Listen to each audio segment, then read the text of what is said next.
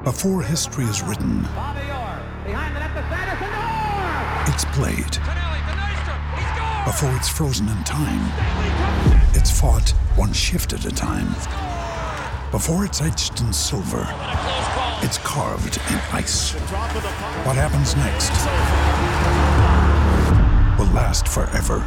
The Stanley Cup Final on ABC and ESPN Plus begins Saturday. You're listening to HuskerOnline.com, your authority on Nebraska athletics. And we're back here on the Husker Online Show. Sean Callahan, Robin Washut. I want to talk some Nebraska basketball, Robin, as the Huskers, a lot going on. Isaiah Roby was drafted last week. First Husker drafted since 1998? 99. 99. That was Vincent Hamilton? Vincent Hamilton, the 50th overall pick. You had Lou and Hamilton. Were they back-to-back Big 12 Players of the Year as well? Yeah. Well, Hamilton was, yeah, and I'm pretty sure Lou might have been that year before. I don't know if it was back-to-back. Anyway, but yeah, he was a first-rounder. He was 23rd overall. Vincent? Tyronn Lue. So it really puts in perspective somewhat the demise of Nebraska basketball the last 20 years. I mean that's unbelievable drought. I mean, the NCAA tournament streak is obviously the most glaring black eye on the program, but then you take into account, I remember when I tweeted that Isaiah Roby snaps a 2-decade streak or drought of drafted Nebraska players, and people were like, are you serious? It's been 20 years? I'm like, yes, it's been 20 years since they've had a drafted player. And they had a pretty good run. And really, I think he's only like the 4th or 5th since like the late 80s. And so, I mean, it has been sparse, to say the least. And Hoiberg had 7 at Iowa State alone. I mean, it was like some crazy number of guys that he put in the pros at Iowa State in his time there. Yeah. And so, I mean, this is kind of par for the course for him. And you know, he really didn't have anything to do with Isaiah's development or making the NBA, but he's going to be able to benefit it. So this is a luxury that no coach since Danny Nee has been able to claim on the recruiting front, of having a player that kids that they're recruiting actually know who the guy is, that they played while they were still alive in college. And, I mean, that's going to be invaluable because obviously you have Fred's NBA connections, you know, as a player, coach, GM, and whatnot, and his ability to produce, or his history of producing players at Iowa State.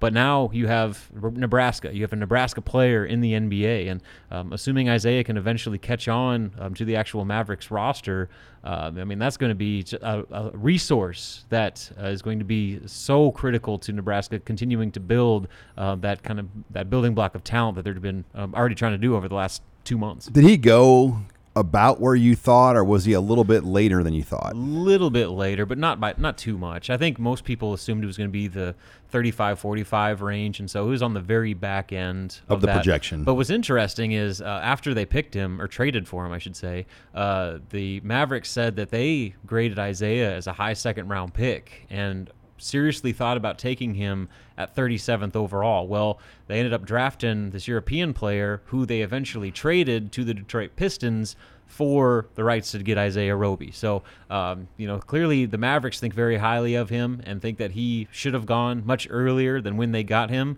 And the fact that they were able to trade for him and get the player that they wanted originally and 2 future second-round draft picks, they're feeling very, very good about their situation and what they were able to accomplish. And now Isaiah, the real question now is how quickly can he acclimate himself to the professional ranks? And the NBA jump is as big as he's ever going to see in his life, and the G League is a grind mentally and physically. It's essentially minor league baseball where you're busting to games, playing or staying in lower end hotels and playing in front of a handful of 1,000 people.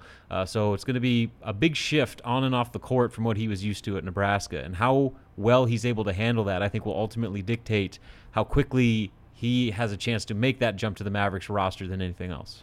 You're listening here to the Husker Online Show. Sean Callahan, Robin Washut, as we talk some Nebraska basketball. Now let's talk about the Italy trip. I mean, this is coming up here in about a month, and it's becoming more real by the day that they're going to have to put a team together of guys and play some games in Italy. And, this is going to be huge, Robin, for the program. And they put out the early schedule. They're going to play 4 games in Italy? Yeah, 4 games.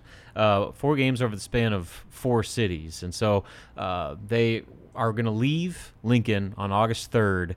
and then get to Italy, and then have a day just to kind of get the jet lag out from under them, do some sightseeing, maybe do a little bit of a workout. And then Monday, August 5th, they're going to play their first game against I'm not going to pronounce these schools' names because Stella Azzurra Academy in Rome. And that game will be... I bet your dad's been to Italy. We could have him pronounce these words. I've been to Italy twice, and I still can't pronounce it.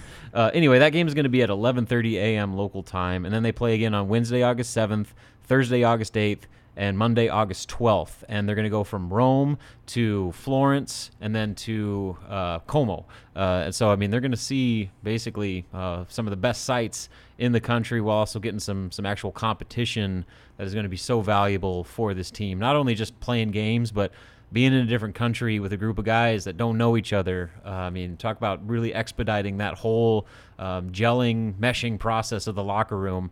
This is about as good of an opportunity as you could possibly ask for. And a lot of the games are going to be around the lunch hour, right? Local 11:30 a.m., 1 p.m., 11 a.m., and noon are the 4 games. And right now, I checked in on Monday when the schedule was announced, and they don't know if they're going to be able to stream those games at all. I know last time they went into Spain in 2015, they did it over Periscope, and it was a really questionable. People don't even really feed. do people use Periscope anymore? I think it was bought out, and I don't. Well, Twitter Live was, but you don't even see Twitter Live used like it used to be. I think it's just going to come down to, are they going to have a Wi-Fi connection strong enough, capable to stream and make it a good enough stream to where it actually works? And so I think they're going to try it, but I don't know how well it's going to work. So the good news is the Husker Sports Network, obviously the Nebraska radio affiliate, is going to travel with them, and so they're going to broadcast games, I think, and they're going to do like interviews along the way. So they're going to have great coverage there. So Ben McLaughlin's going, right? Yeah. Do we know if Jake gets to go? Jake Muhleisen? I don't know. He was pushing for himself to tag along on, because he was going to go when Miles was the coach. Jake told me he was in, and he didn't know the situation. Yeah. And Kent right now is not going, is he? Yeah, I don't think so. So kind of an interesting choice there, but nonetheless, there will be, at least at the bare minimum, radio coverage of their trips there. So, and I'm sure probably Sports Nightly. They'll send out recaps. Seamus McKnight, the sports information director for the basketball team, he'll write up little recaps and put stats in there. So you'll get a sense of what the team did and how they played, even if you aren't able to watch it live. Yeah, I'll be more interested, Robin. I mean, I would imagine they're going to experiment with tons of different starting lineups. That is the whole goal. Of like, they're not going to have, this is our starting five all 4 games. They will have a different starting 5 for all 4 games. I guarantee it. And they're going to have guys play different positions. So, they're going to have Cam Mack play point guard. Then they might try him out of some 2 guard. Gervais Green playing some point. Shamil Stevenson is going to play forward or small forward or even center. They're going to do all sorts of different things just to see how guys look together. I mean, because that's the one thing about this roster. I mean, they've never been on the court together at the same time. So you have no idea how they're going to play off one another, what lineups work the best, and who kind of feeds off the other player. And that is where the real value, as far as the on-the-court stuff, comes from actually playing live competition in these games. And then one other side note to this, the sit-out transfers, guys like Delano Banson, Derek Walker, and then Shamil Stevenson, who's at bare minimum going to, or unless he gets his waiver, he's going to sit out until December. All those guys are going to be eligible to play in these games, which is interesting because in 2015, Anton Gill, when he transferred from Louisville to Nebraska, wasn't able to play in those Spain games. And part of that, I think, had to do with him coming off the injury, but also, they didn't even, he got to go on the trip, but he had no chance of even playing. So all those guys, even though they're going to be sitting out this next season to some extent, are going to be able to play in those games. So they'll be able to contribute as well. Well, I'll be looking forward to that. And you'll get a little bit of preview access around the program in July, I would hope. The official practices, they get 10 practices in Lincoln leading up to those games. And I think they start the start of the second 5-week session, so July 10th or 11th or something like that. And they're going to do some sort of formal pre-trip press conference, and I think we'll be able to go over there and check out some workouts and actually get to see this team together for the first time. And in that July session, the only player that won't be here is going to be Yvan Ouedraogo, who's going to still be in France playing with the French U18 national team at the FIBA European Championships in Greece. So he won't not only be in Lincoln for those 10 practices, he also will miss the Italy trip. So unfortunate, but he's still getting a pretty cool experience playing at the international level. When we come back, guys, I've got a chance to talk to a few different people we were on the road for the Rivals Convention. Caught up with our old friend Tom Dienhart, formerly of the Big Ten Network and Sporting News and Rivals National, now is exclusively with Gold and Black, the Rivals.com produced site. We talked about a number of things, and we'll also hear later in the show from Chad Simmons, the Georgia recruiting expert for Rivals.com. Nebraska signed more players from Georgia than any other state last year other than Nebraska. They're still recruiting Georgia very hard this year as well. But we'll talk to Tom Dienhart here next. You're listening here to the Husker Online Show.